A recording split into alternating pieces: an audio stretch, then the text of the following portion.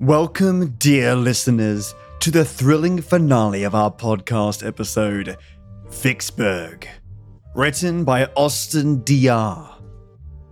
And this particular episode saw me recording it twice. So nice, I did it twice, mainly because I had catastrophic failure on my project. But that's okay. I'm dedicated to uploading an episode on a Monday. I'm not going to let you guys miss out. But I digress. And in this final episode, where webs of intrigue and shadows of deception have led us at the heart of an ancient mystery, where it's seen us delve into the depths of our tale, dodging and ducking the tangled threads of fate, for they weave a narrative both captivating and perilous. In our journey thus far, we've encountered crazy spider innkeepers, monstrous women who eat people whole. We've learnt about Ihort, whose whispers echo through the darkness, and the befriending of Narkisa, whose charms are as beguiling as they are mysterious. But in this final chapter, secrets will be unveiled, alliances tested, and the true nature of our character laid bare. So grab your torches and steel your nerves as we embark on this adventure of twists, turns, with a sprinkling and seasoning of arachnid flavor. For in the shadowed corners of our mind, where reality meets myth, anything is possible. Who knows? You might just find yourself caught in a web of madness amidst this darkness. So join me now as we unravel the final strands of our tale. And remember, dear listeners, to watch your step. You never know what might be lurking just beyond the veil of perception. Welcome to the grand finale of Vicksburg. Let our adventure begin.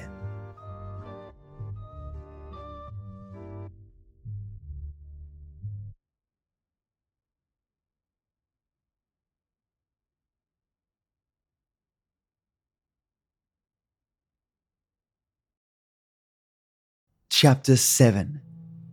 I let Narkisa lead the way, happy that she knew the layouts of the town. Throughout the whole secretive walk, we did not speak a word to each other. The air around us became thick enough to slice with a knife. After about 2 seconds into it, I tried to break the ice. So, we have been traveling for a while, haven't we? She did not respond.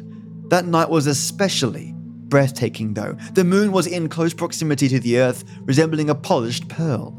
Narkisa used the light radiating from the celestial body and led me further away from the town and into the rough thickets of the woods.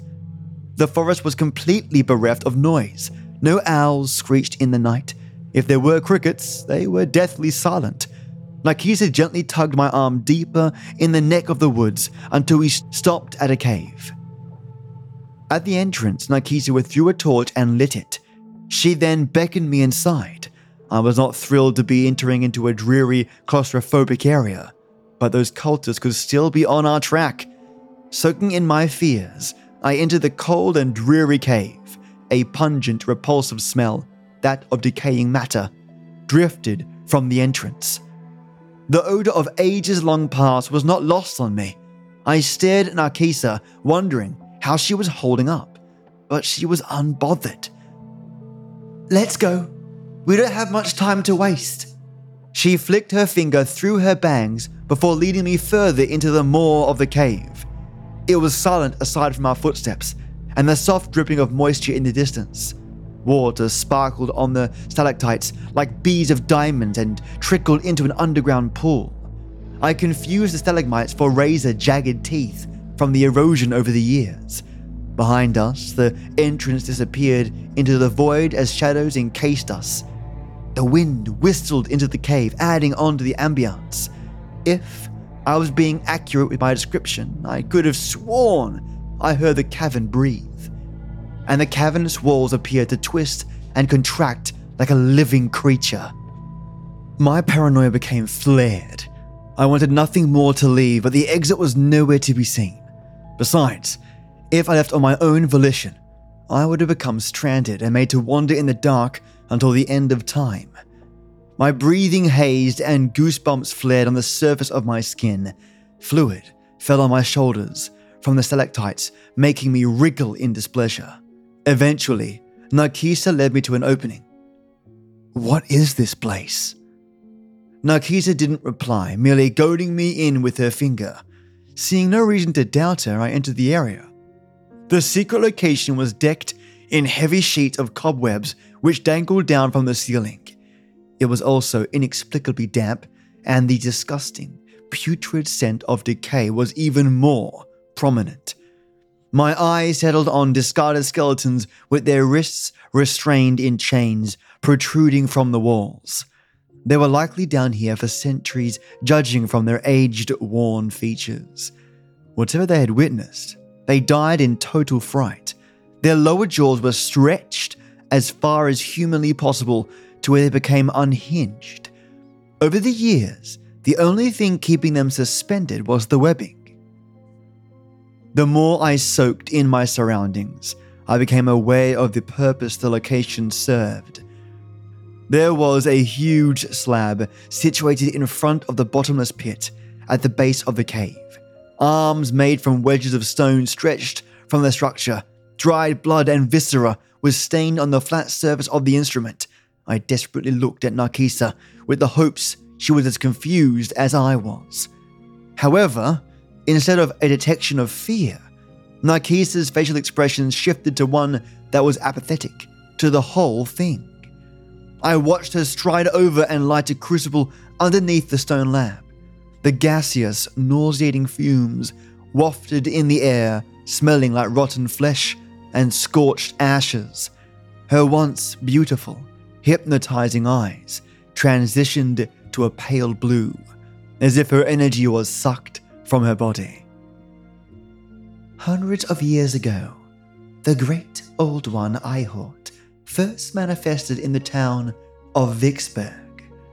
This cave is the exact place that, according to folktales, a woman who came from an impoverished upbringing made a deal to the gods for eternal beauty and youth. Narkisa, what are you suggesting? I felt a wet, slick object grasp my shoulders. The cultists' voices gurgled and wheezed. Before I could try to fight back, two of the worshippers lifted me off the ground and directed me to the stone slab.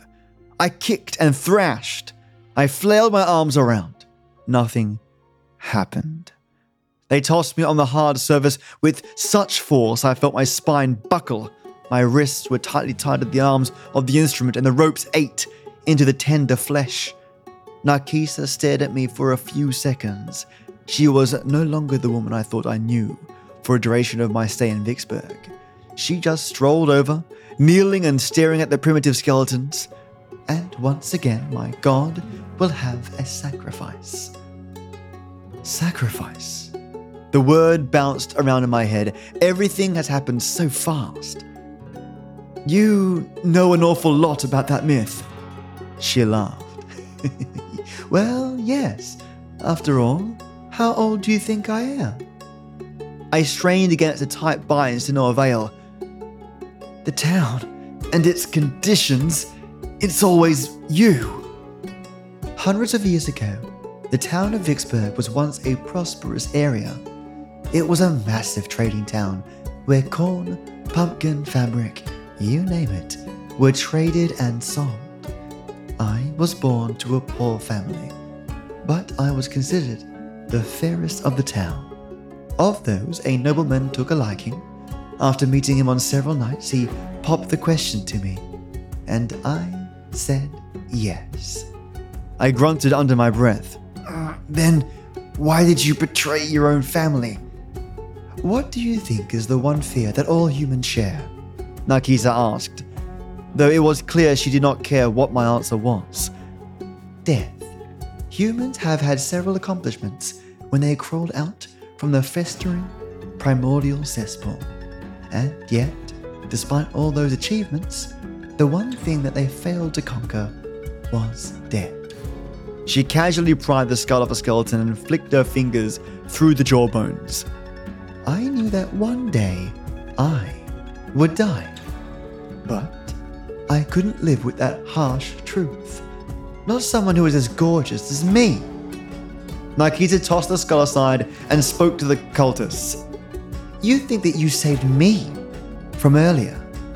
Don't you realize that the people of Vicksburg follow my commands? Then that means Walter, her eyebrows perked, is dead. That should be obvious. I thought you of all people would be more intuitive. He was but a sacrifice, one I lured. That explains why I was told to come here. So the dating game? Narkisa hushed me. A ruse, sweetheart. How else was I supposed to meet up with you? The cultists backed away from me and collapsed on their knees in a praying stance. My fear of death became so great, I called on the god of the labyrinth to grant me eternity, which he did. However, I had neglected the fact that Ihort himself had his own terms. He asked me to foster his brood. Not thinking much about it, I accepted. They are squirming around within me as we speak, in a larval state. But once I realized his brood would eat their way out of my body, it was then that the truth became clear. He merely extended my lifespan, but in order to avoid missing his quota, I had to resort to drastic measures. Your husband and kids. How could you? Necessary sacrifices. After them, I did the same process to the rest of the town. Some would go missing for weeks from the inside out. Curiously, the broodlings acquired memories of their hosts, sometimes effortlessly mimicking their voices. I saw that happen with the young 32-year-old I lured. The broodling demonstrated mannerisms he himself had. Perhaps when a host perishes, they are never truly gone, but exist as bodiless spirits attached to the broodlings. It made a considerable amount of sense despite the bizarre nature. The hotel worker and the woman he met at the dating game, their essences were still present within these anomalies, and they were crying for release. Narkisa cleared her throat and walked over to caress my cheek. Shame, you were really nice. She chuckled again. Eventually, in my haste to stay alive, I accidentally destroyed the town. I tried any solution I could think of, like introducing interbreeding among the broodlings, but after a few centuries, that was not enough. What are you getting out of helping an old one? You know the risks these unspeakable monstrosities have for the earth.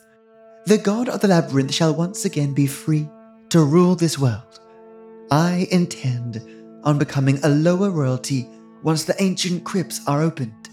I already have served Ihort faithfully as his high priestess for centuries. I am not some lowly, weak, insignificant human. I have ascended to godhood, and I believe I deserve my dues. Wouldn't you? My eyebrows furrowed. After I comforted you about the abuse you suffered. You believe that story? Narkisa's chuckling became louder and echoed throughout the cave.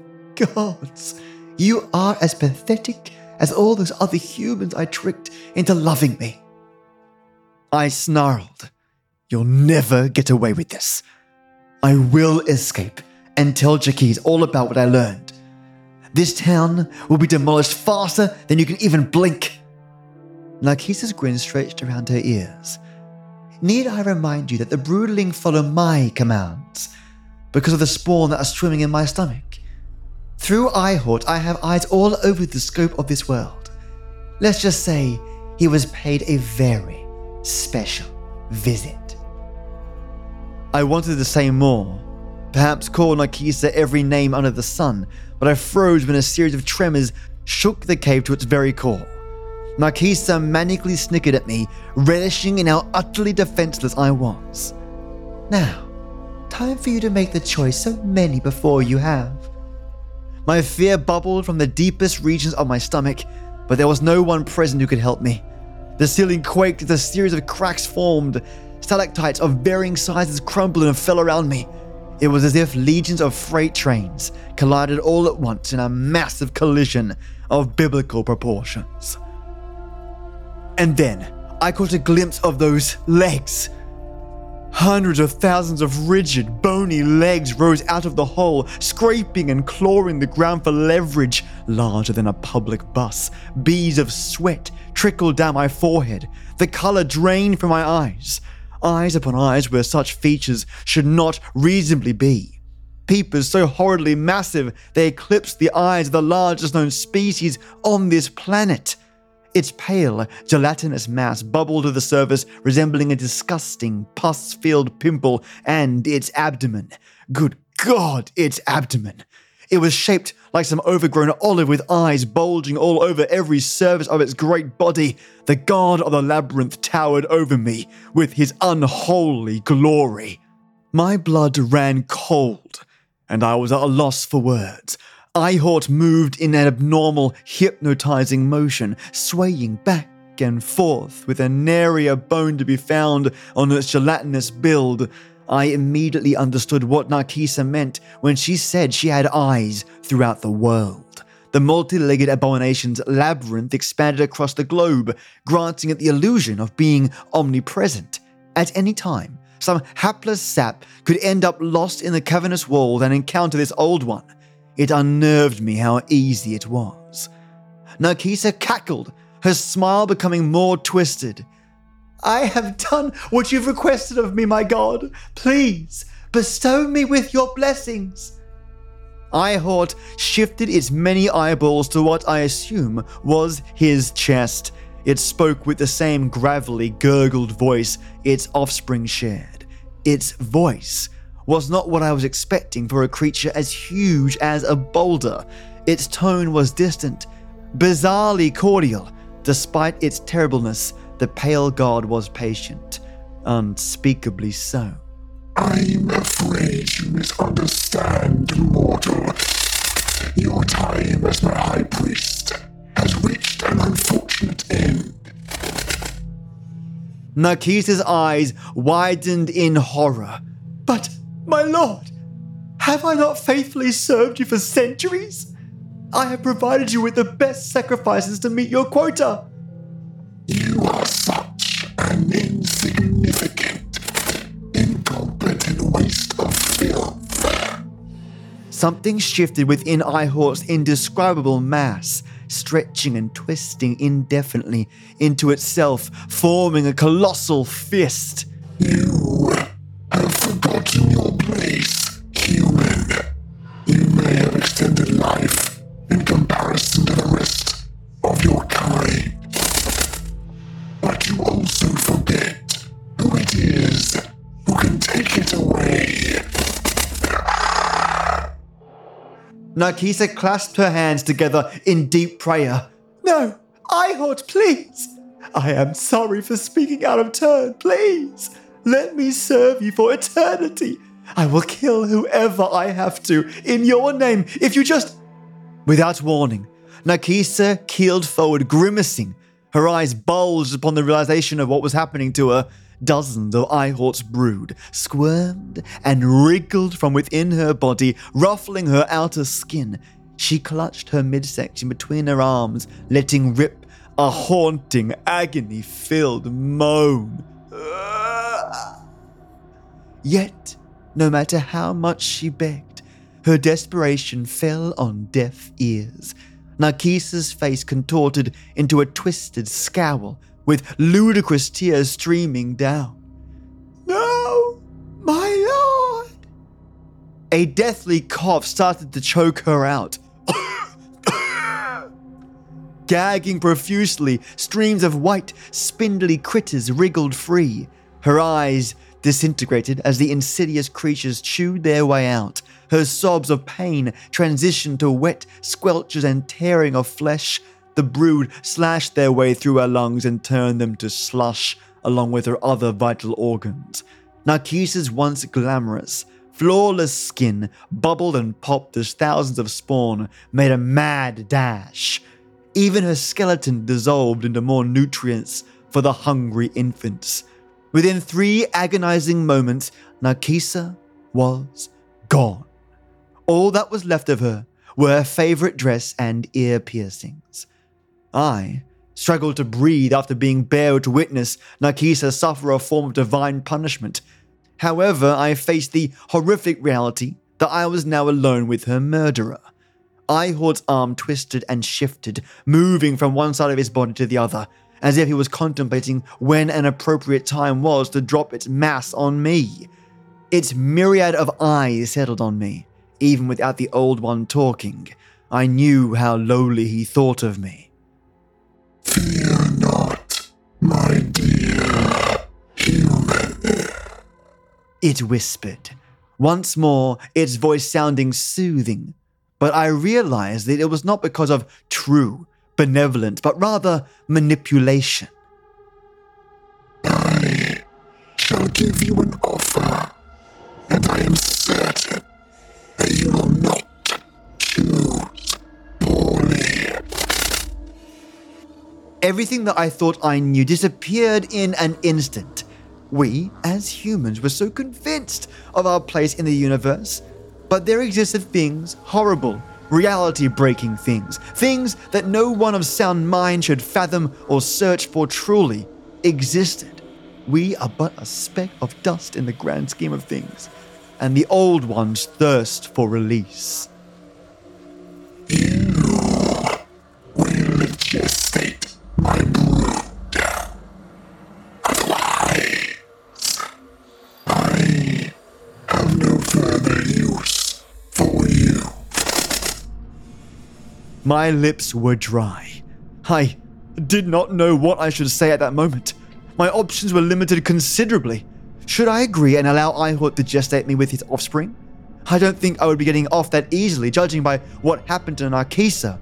But seeing that titanic fist hovering above me, swinging back and forth like a pendulum, was also a situation I wanted to avoid at all costs.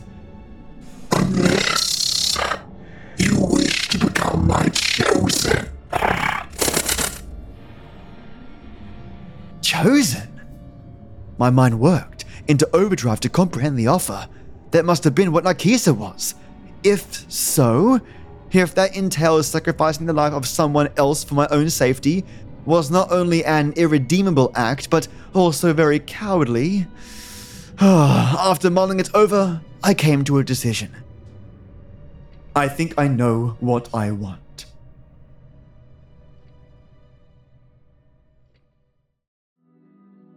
The finale, written by Austin Dr. Mates, I hope you enjoyed this episode. I hope it was a lot of fun and you enjoyed the body horror aspect. What would you choose? To be a chosen or to be crushed to death? Pop it in the comments if you get a chance. I'm keen to know. For me, I would definitely choose being a chosen. But the fact is, I've got to kill people, which is terrible. So how do I, come to grips with my new reality?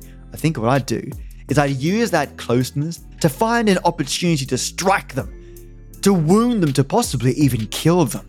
Who best to take them out than the one that can reach under its defenses and take it from within? That's what I'd probably do. I'd be the chosen one, but I'd definitely do my darnest to take a good hit at that god and take him out once and for all. But again, I'm keen to hear your thoughts. But dear listeners, who thought that Narkisa would be the person to portray our protagonist, huh? I had an inkling. I know you lovely ladies and gents, I got that so much from the emails and the comments sent my way. And I hope you enjoyed this heart-pounding conclusion of our epic tale featuring the enigmatic spider god Ihort and the cunning antagonist Narkisa, as the threads of their fate entangled our heroes in a web of intrigue, danger, and god explosions. Either way, we bid this chapter adieu. And a big, big shout out to the author who wrote this masterpiece, Austin Dr. It was a joy to read. Now fear not, the adventure doesn't end there. Stay tuned for more spine-tingling stories and fantastical escapades in future episodes. And I'm always just around the corner every Monday, you legends. And also, speaking of legends, thank you for your unwavering support and enthusiasm on this journey, this 3-parter episode actually. I'm immensely grateful for every single one of you that have joined in for this wild ride. Now keep your torch and your magic shining bright. If you've enjoyed this journey thus far and wish to support me in my endeavors and this podcast to keep on growing, consider becoming a patron on the Patreon page. Your contributions help me create engaging content and bring more fantastical worlds to life. To fantastic people, aka you lot. And rest assured, your Dollary Dudes goes right back into production. I've been using VIA for artificial intelligence to cut out all the noise, do my mastering. It's like having a one-button press for my audio suite. Unbelievable quality. And thanks to Patreon supporters, I'm able to afford that. And speaking of Patreon, you can find my page at www.patreon.com/SFGT. And now I want to thank my legends, my awesome supporters. First up is the Ode Night Tea Titan that puts a pep in my step, grabs this podcast by its shorts and curlies, hoists it onto a rocket and sends me to the moon. Matto Legendary Starro, you are brilliant beyond comprehension. Your friendship and your support is astounding to me. And there's not a week that goes by that I'm not thanking my lucky stars that I met you and for your unrelenting support. You're brilliant. And I also hope you're feeling so much better. Here's me sending some virtual chicken soup your way, legend. Either way, get well fast, mate. And my white tea warlord, a leader of leaders, Lezucosaurus Rex, taking a chomp out of boredom, whose strength is not in numbers, but the sheer endurance and muscle-bound body of Lezucosaurus Rex. Mate, I hope you're having a fantastic week thus far.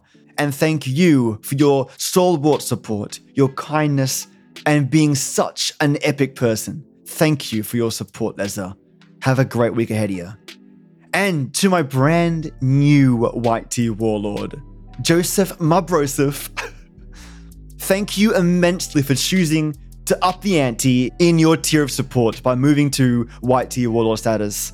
I'm still soaked. I got a pep in my step this entire month, I can guarantee you.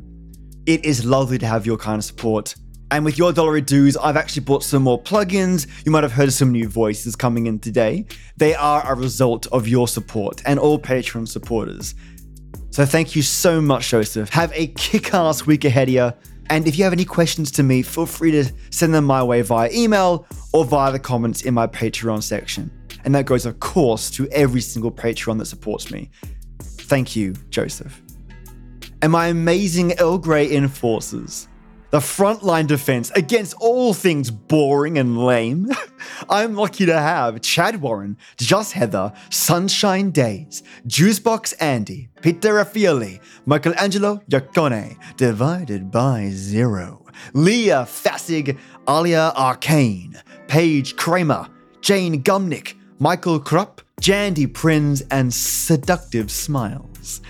Cheers, you brilliant, brilliant people. Never forget how amazing you all are and how lovely you are. Your support means the world to me. Thank you so much.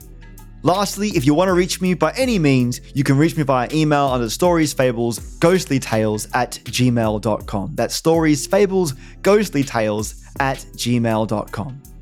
Now, pour your tea, make it nice, ensure your flavoring is precise. Like a story, let it flow. Let the fables and tales take you home. It's these stories that bring us together and old audio that reminds us of how we've changed. Stay a while, have a listen, and as always, I hope to see you again. And I'll catch you next Monday, legends.